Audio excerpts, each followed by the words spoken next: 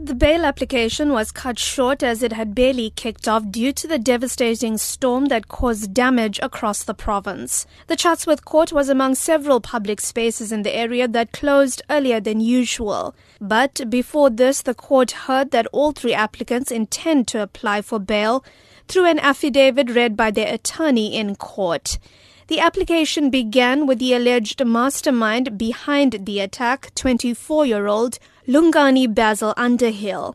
It's alleged that Underwood and three others visited the Pillay Silverglen home posing as potential home buyers. One of the three men remains on the run. In his affidavit, Lungani Underwood states that he has no previous convictions, but one pending fraud charge at the Amanzimtoti court.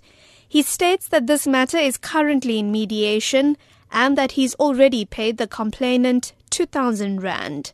He says he received a 7.5% commission for his work at Pam Golding Properties and can afford only 2,000 rand bail.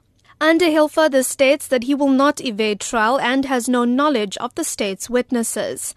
This remains questionable as he would have an already established relationship with the murdered Pillay's husband, Logie, who survived the attack, suffering several stab wounds himself.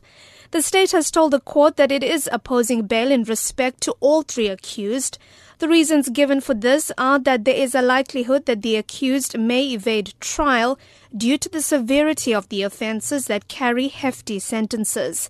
The state has also stated that the identity of at least one state witness is known to the accused. And the court has heard that the release of the accused on bail could disrupt the public order due to the immense anger that the murder has generated from the greater Durban community.